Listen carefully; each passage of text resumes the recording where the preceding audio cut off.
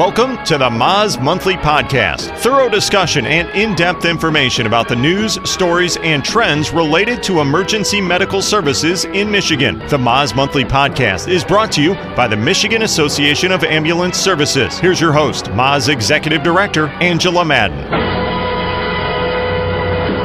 Hello, everyone, and welcome to Season 2, Episode 5 of the Moz Monthly Podcast. I'm extremely excited and honored to announce our guest for today, Michigan's 64th Lieutenant Governor, Garland Gilchrist. The Lieutenant Governor has 2 degrees from the University of Michigan in engineering, spent time as a software engineer for Microsoft, and has now returned home to the great state of Michigan.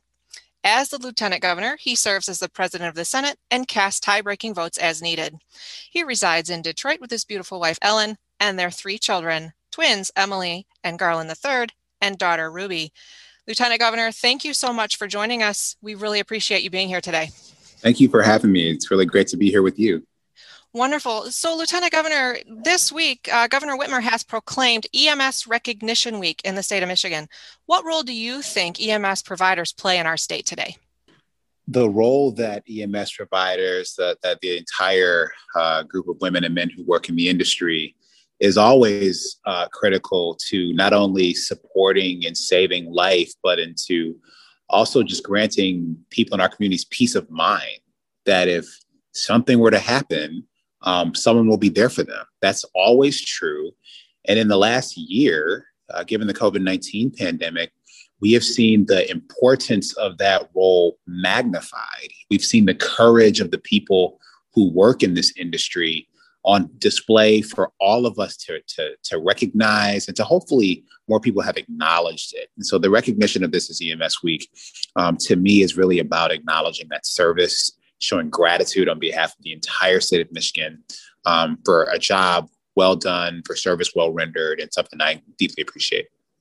Thank you so much for that. I know they will appreciate hearing that as well. Do you have a personal story or experience connected to EMS that you'd like to share? I think one that comes to mind for me, I remember Mike, the first time I was in a car accident was my dad and I were driving. Actually, we had a family reunion that had an event in Redford, and we were driving my granddaddy's van, and we were hit by a car that had run a stop sign, and I was 9 years old, and I had hit my head on the dashboard. And so I had a minor concussion, but I didn't even remember hitting my head. But I remember still the conversation I had with the EMS professional, sort of asked me what happened. And then he pointed out the fact that I had like a bump on my head. And it was just, the guy made me laugh as someone who had just been in this experience. I was, I'm sure I was disoriented, but I do remember how he made me laugh. And I just think that speaks to how you can, often EMS people are meeting people at certainly the worst moment in their day, if not their life. But that person's ability to bring levity to that situation is something I'll never forget. I think that's exactly right, Lieutenant Governor. EMS personnel are on their best days when we as general public are typically having our worst, or at least a worst moment in our lives. How do you think COVID changed your outlook and your view of our state and of the world? I mean, this pandemic has impacted every aspect of most people's lives, certainly mine. I think one thing I hope is that just we generally take less things for granted. I think there are many of us who have been very privileged to take just the mere act of being healthy for granted. And I hope that we are now all just more appreciative of how important and how fragile that is, and of the role that we play in making sure that the people around us are healthy. Recognizing that this virus and how contagious it was, how contagious variants are, show that our actions impact the health of others. And so I hope that we sort of carry that forward. And again, as I alluded to earlier, I think it's important that we carry forward the amount of, the public demonstrations of respect and appreciation for our first responders and for people who work in our health care and health services industry. People rendering that care did so at great personal risk. Now, some people didn't have a choice to take that risk for the sake of their own livelihood. And I think that's something we need to take a look at as far as how we are, fairly and equitably compensating the people who choose these life-sustaining professions. And at the same time, again, we just need to, I think, be appreciative of one another generally. I know that might sound kind of touchy-feely or whatever, but I do think it's important to acknowledge people's service and the role that they play in keeping our communities together and keeping our communities functioning. And so I think that that's something that I hope every Michigander appreciates on a different level. And then I think the last thing, certainly the state of Michigan, we have really centered the experiences of some of our most vulnerable Michiganders during the pandemic, whether it was in communities of color, our elders, et cetera. And I hope that as policymakers, everyone carries forward the need to center those experiences of the people who are most vulnerable, recognizing that if we have policy and programmatic responses that serve them, they serve all of us and do so in a more robust way. Thank you so much for that answer. That is, I think that is extremely important to Michiganders, as you've pointed out. As a lot of professions have noticed, this pandemic has drastically changed the jobs that a lot of people are doing. For EMS professionals, they are, of course, wearing more PPE than they would normally. They're doing longer transports as hospitals fill up. They're dealing with different types of illnesses and responses, particularly for COVID patients. How has this pandemic changed your job? Oh my gosh. Well, in many ways. So, I'm a person who really enjoys being present in communities physically. I'm from Detroit, and but Michigan's a big state, and so I'm an extrovert.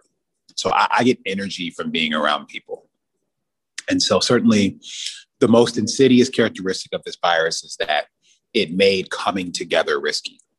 That's so insidious because, usually when we are confronting a challenge, like as human beings, we come together to figure out how we're going to deal with it. And the very act of doing that was made risky. If you're scared of something, a lot of people of faith go to church to pray about it. And that was risky. So that being a high risk activity, that changed a lot of the nature of like the physical functioning of my job in a way that I certainly would never have anticipated before coming into office.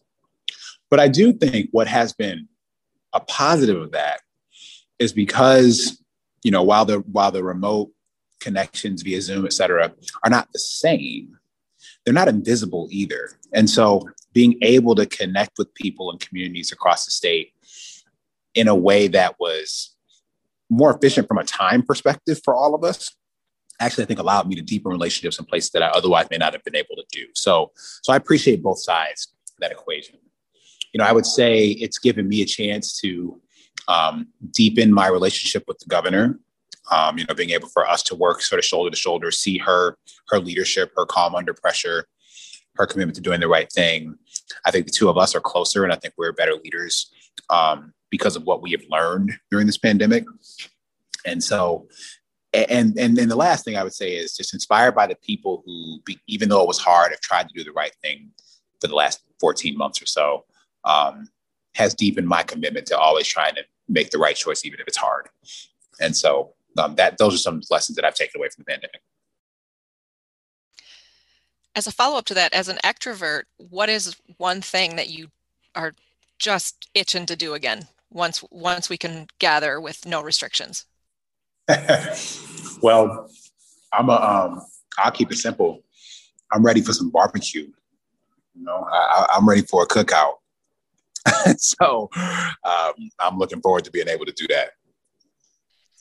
I think that type of gathering and that type of social aspect, especially now during EMS weeks, that was always a great thing that EMS professionals looked forward to. Their agencies did splurge and ensure that they got some really good food throughout the week while they were on their shift. So I bet there's a lot of people out there that would agree with you on that one.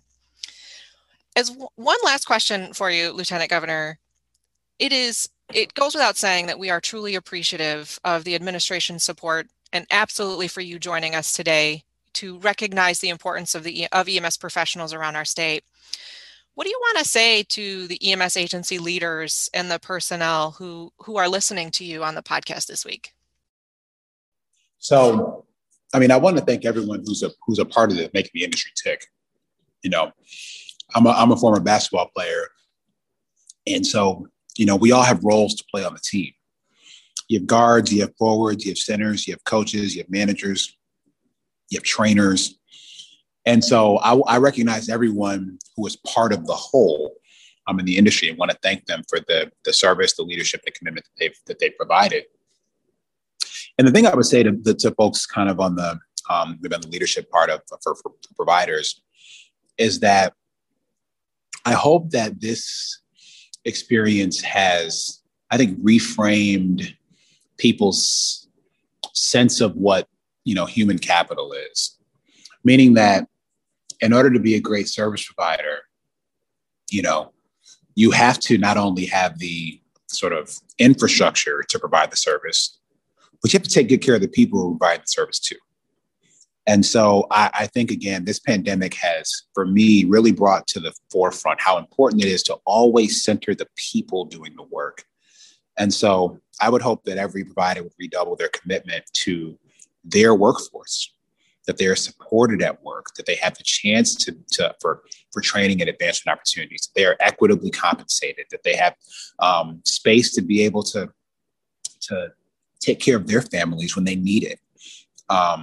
That is ultimately what can sustain a team member, being able to do that. And so I think that this industry that has been stretched and strained so much in the past year, I think those things have been particularly important. And I hope that that's something that when we do establish our new normal, that's not something that we forget or that we turn our backs on what we've learned about what sustainability in the profession really can be. Lieutenant Governor, thank you so much for spending 15 minutes with us today on the Moz Monthly podcast. It has been an extreme honor to have this quick and thorough conversation with you today. Is there anything else that you'd like to say before we depart? I think you covered it. Just a big thank you from me, from the governor, from all the people of the state of Michigan. Thank you so much for your service. Thank you, Lieutenant Governor Garland Gilchrist. Everybody have a wonderful day. Take care. Thank you for listening to today's episode of the Moz Monthly Podcast, the go-to source for information about Michigan's EMS system. Be sure to visit miambulance.org/podcast to join the conversation and access other important information from the Michigan Association of Ambulance Services.